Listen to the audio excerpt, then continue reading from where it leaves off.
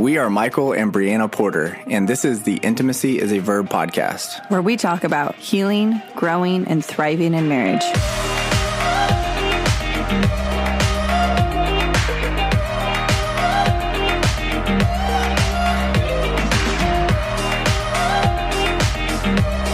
We met Dave and Linda Cheek about just a couple months into Michael and I's reconciliation, and they were several years further on down the road than us. They've been such a source of wisdom and encouragement as we have just struggled and fought our way to healing and wholeness, and we cannot wait for you to hear from them today.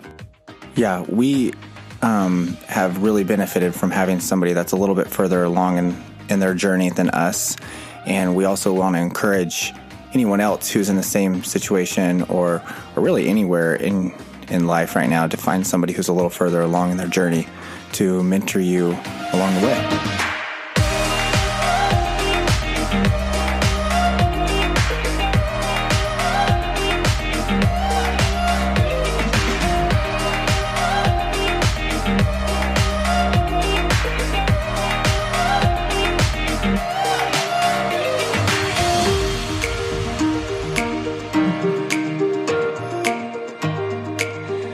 What did you feel when she called and told you she was ready to hear you? I probably felt a lot of relief. Mm-hmm. You know, I always think of Dumb and Dumber because so there's a chance. You know, yeah. So that for me it was hope. You know, mm-hmm. she called me back saying she was ready to talk. And again, I was tired of being a fraud. I didn't know what it looked like. But when she left during that time, I talk about having a bathroom moment. I was in my bathroom and like, I just remember crying out to God, like, dude, you better have my back. You know, like I did this trusting you. And I was broken. Yeah. 'Cause I wasn't raised like this. I had examples in my life that weren't, I knew where this stuff would lead me. Yeah. And so I had a great amount of hope when she called me back. Yeah. 'Cause I thought, man, there's a chance that we can do this. I didn't know how, but I had a little bit of hope.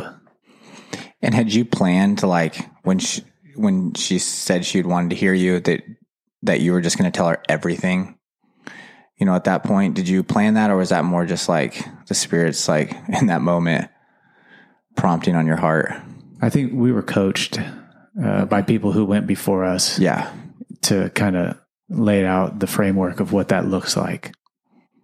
Yeah. But I will say that night I learned secrets that he had kept from anyone in your life, really, which was great. But then I had a ton of questions. What about this day? What about when we were here? What about, and that was like about for 2 weeks it trickled, that is almost the most painful part, because I want the bomb and then I want the shrapnel out. I don't want to feel any more pain. But I also, you know, David buried a ton of stuff, and I had to give him grace during that moment. For me, it felt like the wound kept opening and opening and opening. And for him, he had buried something. So I just started seeing him. I have to tell you this, and I want to tell you this, and you need to know this. It was different. This was a different man. Mm. So, it's like you said, it was D-Day, and then like there was still gunfire after, you know, like some, post-war gunfire that was still happening. And do you think that was, you mentioned that was difficult, but wouldn't you say that that's somewhat natural for somebody who's kept stuff in for so long, that a one-time divulging of everything is not going to get out probably everything? So more just like, would you, in sharing like what's happened with you guys, be able to share with those who are listening. Like it is natural for it to come out sometimes after the initial, I would say, confession of everything. I would wholeheartedly agree. Yeah. Any couple that we've sat alongside of in this particular situation, including us and those that went before us that we met, it's been the same formula. Mm-hmm. Now, for us, like he said, it would be a year later that I would find out about the sexual brokenness. So looking back, it makes me, now I'm thankful because I see I would not have been equipped to handle all of the things at one time, but the Lord knew. I just felt super betrayed. Mm-hmm. Again. But then learning, and we'll talk about that in a little bit, learning that a lot of times an addict will turn from one addiction to another addiction to another addiction, gave me a sense of like, okay, this isn't David trying to punk me or feed me with a bunch of lies. This happens. And so, I'm not saying it was easy, but I would say to couples who are listening that it is very common that this takes some time to come out because, again, they've buried things for so long and they're trying to remember. And as God brings it to light, it'll come in due time. Yeah, I can't remember what I did last week, let it know what I did, 15 years ago. Yeah. I remember being so frustrated. Like, it felt like I remember just as you like shared, I would like ask you a question and you would say, I don't remember. And I'd be like, are you kidding me? How could you not remember? Like, that's like a huge thing to me. I will never forget this moment. So surely you remember that.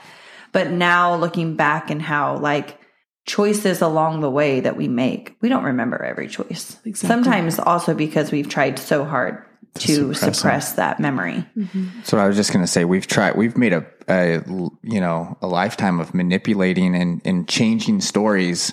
So like to go back and like even to remember what was actually true about that story is very difficult. Yeah. Okay. So, D-Days happened. What has your restoration looked like? And in what ways has the Lord grown you and changed in your thinking? Well, do you want me to go or? Sure. Now she's offering. Yeah. So like I said, we sought counsel from those who had gone before us, and we didn't just pick people that had like PhD at the back of their name. We picked people who had walked our road and had success. So Russell Willingham was one of them from New Creations and Scott Miller from CR. And together, those two men walked us through a plan for full disclosure, a plan of recovery. We wrote up boundaries. We had a 7-month period of celibacy where we were separated, and we fasted and we prayed. During this time, we developed our own personal relationships with the Lord so that instead of running to one another to get our needs met, we would run to Jesus. We told our girls during this time the truth, age appropriately, right? They were 4, 5, and 6. So as they've gone on, as they have questions, we answer. Mm-hmm. And this actually has been incredible because to live in freedom with them, it's created such a culture of conversation in our family that there's no secrets. And, I think sometimes as parents, we think, we're going to hide this from them because what they don't know isn't going to hurt them. And we can't expect something out of them that we aren't ourselves doing. So that was super helpful. And we were mentored through that because I did not want my girls to know, obviously. We each had our own support groups. We learned how to talk through our feelings openly and validate rather than shoot one another down. We were honest with some of our closest friends around us. And we learned that we can't wait for people to check in on us. Like, it's our job to reach out, not other people's job to chase us. I personally had to learn to say what I needed to feel safe and not worry about whether or not he thought my request was ludicrous or not. And that's so vulnerable for me. And And we just did a ton of hard work for 2 years. I would say the first week was every single week. A ton. For 52 weeks. The first year? I'm sorry. Yeah, the first year. We would go to CR. We met with sponsors. I had a 12-step. We did counseling every Friday. It was just like consuming. And then, I would say that the first 12 years of marriage, really the crazy cycle, forced me to get some of my root issues. It forced me to address those, because we all have healing and intimacy disorders to some level. Mm-hmm. And it pushed me into a level of intimacy with David and my girls and close friends and other people that I had never felt before, because feelings were hard. I was either sad or happy. I didn't know anything in between. And so when I started learning how to talk openly and candidly, I realized that vulnerability creates a closeness, and it's God's design. So the truth will set us free. So it was incredibly liberating for me to find this joy and freedom through the process of living in confession and repentance. And then at the same time, I saw David change. Like, he was not the same person. He was incredibly humble and kind, and he talked a lot about the Lord. And at first I was super hesitant because they were just words. There was an action to back it. But during that time of celibacy, when I witnessed David deny his needs so that I could heal, so that we both could heal, I experienced the love of Christ. Mm-hmm. And I also realized in that moment that I too was called to that same standard of self-denial that the Lord was calling David to. And it's really not about me. It's displaying forgiveness and grace and mercy for, myself and for David. And so we were both, I think, during this time of restoration, being redeemed independently and then together in our marriage. Mm-hmm. So what about you, Dave? What did restoration look like as you guys as Linda talked about, especially that first year? Yeah, so I'm in construction. Mm-hmm. And so restoration is like a rebuilding, essentially. So we had to start at the foundation, and it's a lot of work, to put a foundation in. You have to dig deep down into the soil and see what's down there. And then you got to deal with issues you run into, whether you're hitting water lines or pipes or whatever, emotionally. Mm-hmm. So like Linda said, we did a lot of counseling, worked on ourselves becoming two independent people, whole people, and then working together, to be one in Christ. But for me, the whole going, I think it was around 7 months with no sexual intimacy with my wife, I thought it was going to be hell because there wasn't an end date. And I don't like that. So what it caused me to do is live one day at a time. And so I knew today that God was sufficient for today, that I could make it through the day with God's help. So this too, because I wasn't sexually pure when we got married, this was like an opportunity for me to hit reset, and to do what I felt was right before the Lord. And so it was an amazing opportunity. And I feel like that it was a game changer for me because I couldn't do anything without having sex first and as motivation. So it was like the first time that you really ever actually depended on the Lord for these needs. Yeah. I gave it to him. And so, Linda mentioned pretty much everything we did. We drove down to Fresno, I think weekly for a while, to meet with Russell. And I wish I could say that those were all amazing visits, but there was some drive home times where I was extremely raged. But just digging, into like past hurts and why I responded the way I did. My sponsor telling me like I needed constant adult supervision, like I was really a young, immature kid. Yeah. So that was super helpful. And then just having a community of people around me, who had been there before, and for me to reach out and ask for help was just tremendously an asset to our lives and helped with the reconstruction. And we're constantly remodeling, our life. Yeah. Okay, I do have a question. So I know you guys talked about doing your groups and then individual support groups and counseling. At this time, was that mostly your community, or did you also, like you guys were going to church on Sunday at this time? Was that growing as well, or was it mostly like you guys were kind of consumed with the work you were doing? We were still hosting a community group at our house, but David had to take a step back and we had a friend lead it. We met with our pastor and his wife a handful of times, but and that was great. So we had people we could reach out to. The problem is when you talk to 10 different people, they're going to give you 10 different pieces of advice. Mm-hmm. And so we decided at one point, because Scott understood the alcohol and drug abuse and Russell understood the sexual addiction, that those were two key people that we needed to follow suit with. And then we got a husband and wife mentor that was part of Celebrate Recovery that later, I would say year 2, that really kind of walked us alongside of it. Mm-hmm. So we still had community, but you also need a place to go and have fun and not talk about these things 24/7. So when we were separated, we didn't do anything with anyone. Okay. I mean, I would go to my friend's house alone on the night that he had the girls, but we didn't do anything as a couple. Did people know that you guys were struggling? Oh yeah. Okay. Oh yeah. We were. So people, your friends could pray for you, but it's not like you were talking about it every time you were together. Right. Mm-hmm.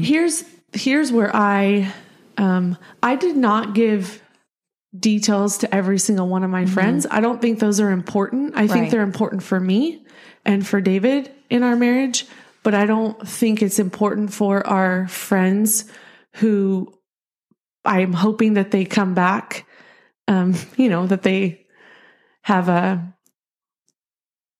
relationship with us after this. Yes. That is untainted. Yeah. Yeah. I didn't want to have that. Right. So I was cautious in what we shared. But then our close circle. Yeah. And then since then you've become more open. Oh yeah. Okay. Because yeah. There's hope. Yeah. I do think sometimes it is important. Well, and sometimes I know the filter when everything feels very raw, is just very cloudy. So sometimes having worked through something, you would share it differently or in different ways than in the moment. Yeah. Probably even along the lines of details and stuff, because the details feel so important. Yeah. Right in the beginning when you're really hurt. Whereas if you give a little bit of distance to it, you can share more generally about that. So some people may say look at our stories and be like, well, you guys really needed something super intensive. Which is true. Yeah. But what would you say to those individuals and couples who are thinking, well, I don't really know if I need counseling, or our issues they're not as traumatic. Severe. So what would you say to people who have that mindset? Well, I would say nobody gets out of this life without scars. So everybody gets beat up, smacked around in this life, and everyone gets hurt, whether it's physically or emotionally. And man, there's just tremendous amount of freedom. This life doesn't have to be all that bad, but I think people just continue kicking the ball down the road because they don't want to have to face these issues. They don't want to have to do the work. Our life is not perfect. We will constantly have struggles, reminders of our past. This today is a reminder of where we came from. Mm-hmm. Yeah. Well, Michael, to answer your question, let's leave David and my marriage out of it. And when I had to go back with Russell and explore some patterns of behavior in my own life, aside from my marriage or what had been done to me, there was just natural things that happened. As a kindergartner, I started school not speaking English. That's scary. It was broken. So I met a friend and she ended up moving the next year. God took her from me. I mean, I didn't know God took her at that time, but later. I had another friend in 5th grade, so excited that we finally met. She was a neighbor. She left the following year. Then again in junior high, I met 2 girls. They went to a different high school. Then in my adult life, he's taken, certain people that I'm close to and moved them away. So I know that I have an intimacy disorder there because I can tend to not get close to people because I don't want to hurt. I don't want to feel pain because they might leave me. And so knowing that about myself, I have to really press into friendships sometimes and talk to myself and say, they're for you. They love you. They're not going anywhere. Even if the Lord takes them, it's going to be okay. Press in. And so that's the rhetoric that I have going on in my head because I just have these voices that say, you're not worthy. Look, she didn't stick around. Even your husband didn't stick around. So I have to deal with that, So, and I would say that's probably a smaller level than, let's say, a betrayal, but it's still a level that breaks me from having true fellowship with other people. Yeah. So what you're saying, it's a universal problem that every individual goes through in their life. Yeah. Whether they're willing to admit it or not. Yeah. That's another thing. Because we all experience brokenness in our human relationships because every human's broken. You can't get away from it. Mm-mm. Yeah. So what I hear you saying is no matter if there's been sexual betrayal or drug use or any other thing, counsel, mentorship, community is vital for every single individual, no matter where they're at. So it makes me think of an analogy would be you have drug addicts that can be super high functioning. And then you can have some that are living on the streets, and it can be tempting for maybe a high functioning drug addict to think, I don't really need help. Only they need help because their life looks like a mess. Whereas maybe it's just because we don't understand what it feels like to be free of the addiction. And if we all had the chance to be free, then we would all do the work that we need to do, regardless if we're living on the streets or if we're coping fine in life. Yeah. True. So that makes me think to your drug addict analogy, if you have somebody who has maybe their sexual sin has been more overt and it's been noticed, or they've been caught or something, oh, well, that person really needs help because, well, it's in the open now, but the individual who's maybe struggling, or not struggling, just giving in to pornography or whatever, more sin that it feels more controllable, and then not allowing anybody in. So nobody really knows about that. They may feel like they have more of a handle on it or not need something because, well, no one knows. It's kind of funny because I honestly, the first time I ever heard somebody give their testimony about sexual, I think an affair, he was talking about, I remember thinking why would you even say that? You were probably fine if you just didn't share this. Now you're messed up because you shared it. And that was the logic in my mind. You're only messed up once you tell people you're messed up. Yeah. And how dumb. If a tree falls in a forest and no one's there to hear, does it make a sound? Yeah. Oh man. It still fell. Mm-hmm. So Linda, what were some of the red flags you saw in Dave's life? And what would you say to individuals who have those same feelings right now? Maybe they're seeing that in their spouse's life. What are some things that you saw? I saw defensiveness and anger. He would leave for periods of time. Manipulative, rule with intimidation. He kept his phone very close. So there was a lot of excessive drinking. So those were some of the red flags that I tried to just say, oh, you're crazy. believe the best.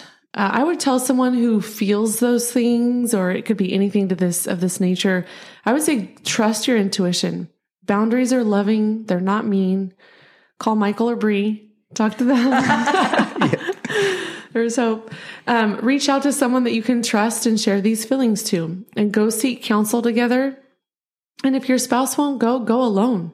Mm-hmm. So, we're called to keep ourselves pure. So it's partly my job, our job, to fight and keep those impurities out of the relationship, not just sit back and hope that they're going to go away. So they have the saying, nothing changes when nothing changes. So you can't change the other person, whether it's a wife or husband, but you can change your response and what you do. And so our role isn't to fix our spouse, but to come alongside of him or her and work together.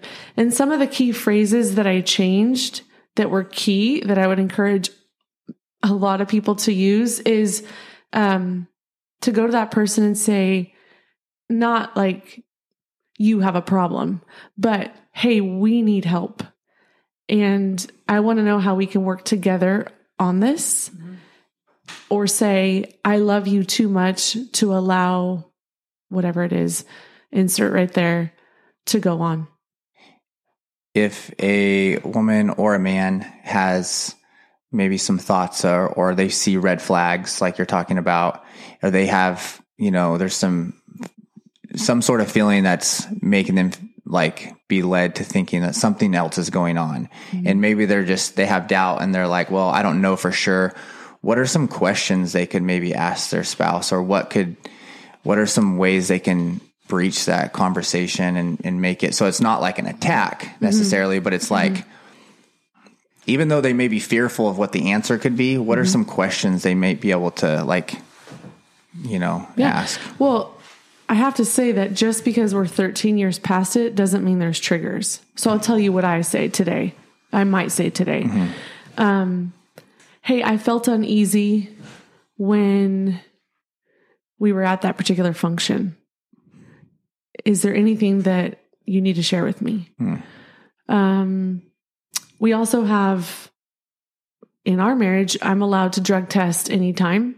So I haven't done that in a long time, but if I did, we have one available at all times to make me feel safe. So I would say, let's say your spouse is dealing with, popping pills or whatever it may be, and you've agreed to a boundary to not do it, you're free to say, hey, I'm hesitant. I'm feeling hesitant. Are you okay if I, drug test, or I need to be able to drug test you to feel safe and secure in this relationship? Right. So, what else? Can you share about what happened yesterday and at the kitchen table after I told you about showing a property? Oh yeah, he had we have this property that's people can rent, and this commercial building, and he said to me, hey, there's this gal that wants to rent one of the bays. It's a gym. She's going to be teaching classes in the morning and in the evenings. And my first response was nope. And then I got to share with them like what it makes me feel and how there's triggers there. And he wasn't like, get over it. Yeah. Old Dave would have been like, well, get over it. You should trust me. It's been this long, blah, blah, blah. It wasn't that way at all. He's like, hey, whatever you need to feel safe, we will do. This is about you and me. I could care less who the tenant is, but she applied for the application. It came through, and I wanted to be honest with you. That's where we live today. Mm. If I would have said, I'm not comfortable with that, and he would have said, get over it, that's a red flag. Mm. So then at that point, I would have probably called you guys mm-hmm. or someone else and said, we need an intervention here. Tell me if I'm crazy, or let David know if he's crazy, but we can't get through this issue on our own. Mm-hmm. I think honestly and I think most people would feel this way. It's refreshing to hear that, you don't just go through something and then life's great, because that's not true. Because I think if that's what people thought, then they would be like, well, why are we still messed up? And why do we still have these feelings and issues, So I think it's refreshing to hear that those conversations still happen mm-hmm. 13 years later, mm-hmm. 5 years later, 10 years later, wherever, you might be. And that does, and I think it's important to still happen, because if not, like, Well, one, I think that if you're not sharing what's currently going on, that's still lacking in intimacy in your marriage, you know? Yeah, trust isn't like just a blind thing that's either there or not there. I feel like it's much more trust Fluid. is yes, and it's built by continuing to be open and honest with one another. Right. Not like I trust you if I never ask you a question.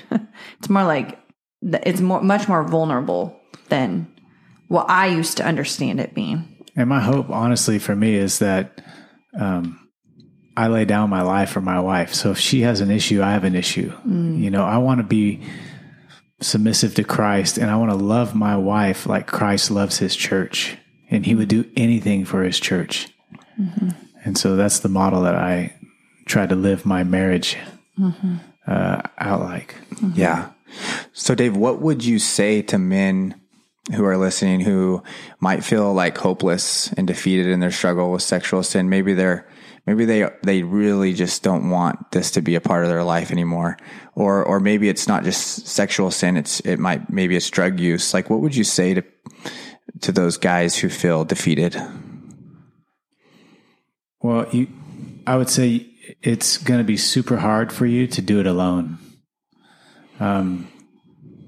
Because I tried not to drink on weekdays. You know, I tried to set up all these parameters to protect myself, and it just because I didn't want anybody to know that this was an issue. So I think for me, it's like the hope that I have in Christ is that I bring my sin to light. And it's super hard because there's a lot of shame and guilt that come with brokenness, but there's tremendous amount of freedom on the other side. So I would encourage guys to reach out to somebody that they would trust, and be just open and vulnerable about what's going on, and try to get some godly counsel in that. And not every church in town is set up for that. You know, they just aren't equipped with the tools. But Celebrate and Recovery and Modesto is an amazing place where you can find hope and freedom through the 12 steps. Russell Willingham down in Fresno is an amazing person that someone could reach out to his office. There's ways out there for us to be successful, but we just have to be willing to take that step. They could call Michael. Sure. He'll refer you to Russell. Yes. Or Dave. Yeah. Yeah, no, it is definitely a scary, like, I think when you're at that point where it's, what do I do? The thing that is typically what the Spirit is leading you to is what you don't want to do. So it is very scary. So what you're saying is, yeah, it's scary, but that's the very thing that's going to help.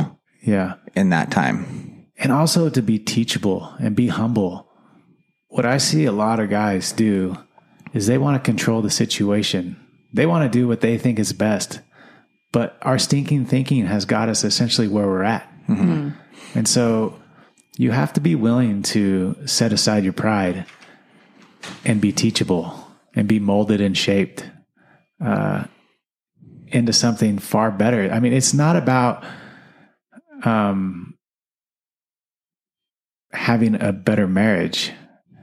It's about like having an awesome relationship with Christ. And the marriage is just a byproduct of that. And so he already knows what we're doing, but it's having to, you know, surrender our will to his will. And it's a process, and it's continuing in my life. And my ultimate prayer for myself is that I finish life well, you know, because I've seen guys with 15, 20 years of sobriety blow sideways. But for me, talking to others, helping others, I see that pain in other people's lives, and I don't want no part of that. And so, but going back to what would I encourage people is just to reach out to somebody and ask for help. Admit you're powerless over your compulsions, which I think was step one. recovery. Who knew? I think that's great. So I know that there's not this perfect formula to walking through stuff like this, but there is like some things that are like constant in every couple's marriage being redeemed. What would you say are some of those best practices or things that are very vital to a marriage being redeemed? Spend time with Jesus.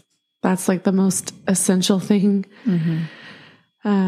Be sure to live in community and have those 911 couples that you can call on. And I say couples, not just one, because maybe one's on vacation and you need another one. Full disclosure, I would say, is essential. The mindset of what he doesn't know isn't going to hurt him, or what she doesn't know isn't going to hurt her. That is so destructive. And so I also believe that you need rigorous honesty of your past and your present. I think that's vital for a thriving relationship. You can't create intimacy through deception. You just can't. So it depends if you want a good, better, best marriage. I would recommend the best because secrets keep you sick. I think it's vital to celebrate differences. Like, I'm not David. David isn't who I am. And we were created by the Lord for different purposes. So to appreciate that David is a visionary and always has 100 ideas and loves to seek adventure, and to appreciate that I'm probably a little less than that. It's fine. And I think couples get hung up on that. Well, you should do it my way, or have fun. David and I had a ton of fun raising our girls, and we laughed a lot. And now they're gone. Well, they're not. I mean, they're in they're here, but not with us, living at home. But we still have fun. We laugh all the time. And I enjoy being in his company and in his presence. We work through disagreements, right? There's changes of seasons. We check in regularly. And a good marriage is a growing marriage. So don't stop being intentional. We're intentional in pursuing friendships. We're intentional in planning for vacations. We're intentional in planning for our kids' birthday parties, or a friend's party, or a baby shower, or whatever the case may be. And then it's like we're lazy with our spouse. Like, we can just have soup tonight for dinner. Well, when's the last time I've made him potatoes and steak and salad, which I know is what he loves, right? So I think those are all super important to practice a redeemed marriage. Give back, right? So I host a support group, and I love the girls in my group. I love people. So the topics are hard, but I think a support group is essential. And share your story with others. I think we're going to forever be on a journey of learning, discovering, and maturing. But to remember that good things can come out of a difficult season, and that we're better on the other side of it, gives me hope. Yeah, I would ditto everything that she just said. Yeah, that was amazing, dude. You're very thorough, Linda. I was thinking, like, if you guys listening don't have a pen out and, writing some notes down about what Linda just shared, maybe go back and take some notes on that, because I think that was a perfect summary of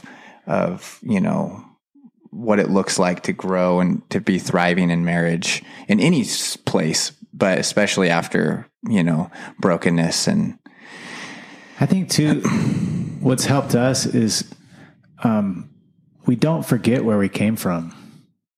That so often we still have to talk about those things, and it's not always easy. It's hard. It's embarrassing, but, I think if my wife wants to talk about it, we need to talk about it. I think I see a lot of men who they try to dodge it. And I think that makes our wives feel very insecure or crazy, when really they're not for feeling that. But just being able to essentially die to ourselves again and allow our wives to talk openly about what it is that they're feeling if we are the ones who offended, or vice versa. Well, I think that this has been really great and rich. And I think that people will really be encouraged by this and by your guys' story. Thank you for being so open and willing to share. Yeah, thank you guys. I think that the Lord is really going to do something great with this, and He has been doing something great with your guys' lives. And I mean, we appreciate your impact on our marriage and our growth. And I'm just so glad that we got to have you guys on here to be able to share, and we can say, like, look at their story and look what God has done. And I think that people will benefit in their own marriage from this. Yeah, well, I have to say, I really appreciate you both for stepping out in obedience and faith, because it's a topic that isn't discussed much, but so needed. And we're in it together. Like, it's different being alone in it, but to know that there's other people feels just, we know who we can go to at any time, which feels good. It's a wrap. Oh my gosh.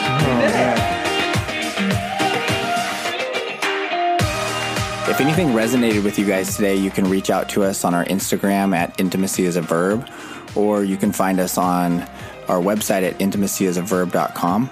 We're always looking for new topics that you guys care about that we can chat about. So let us know if you have any suggestions.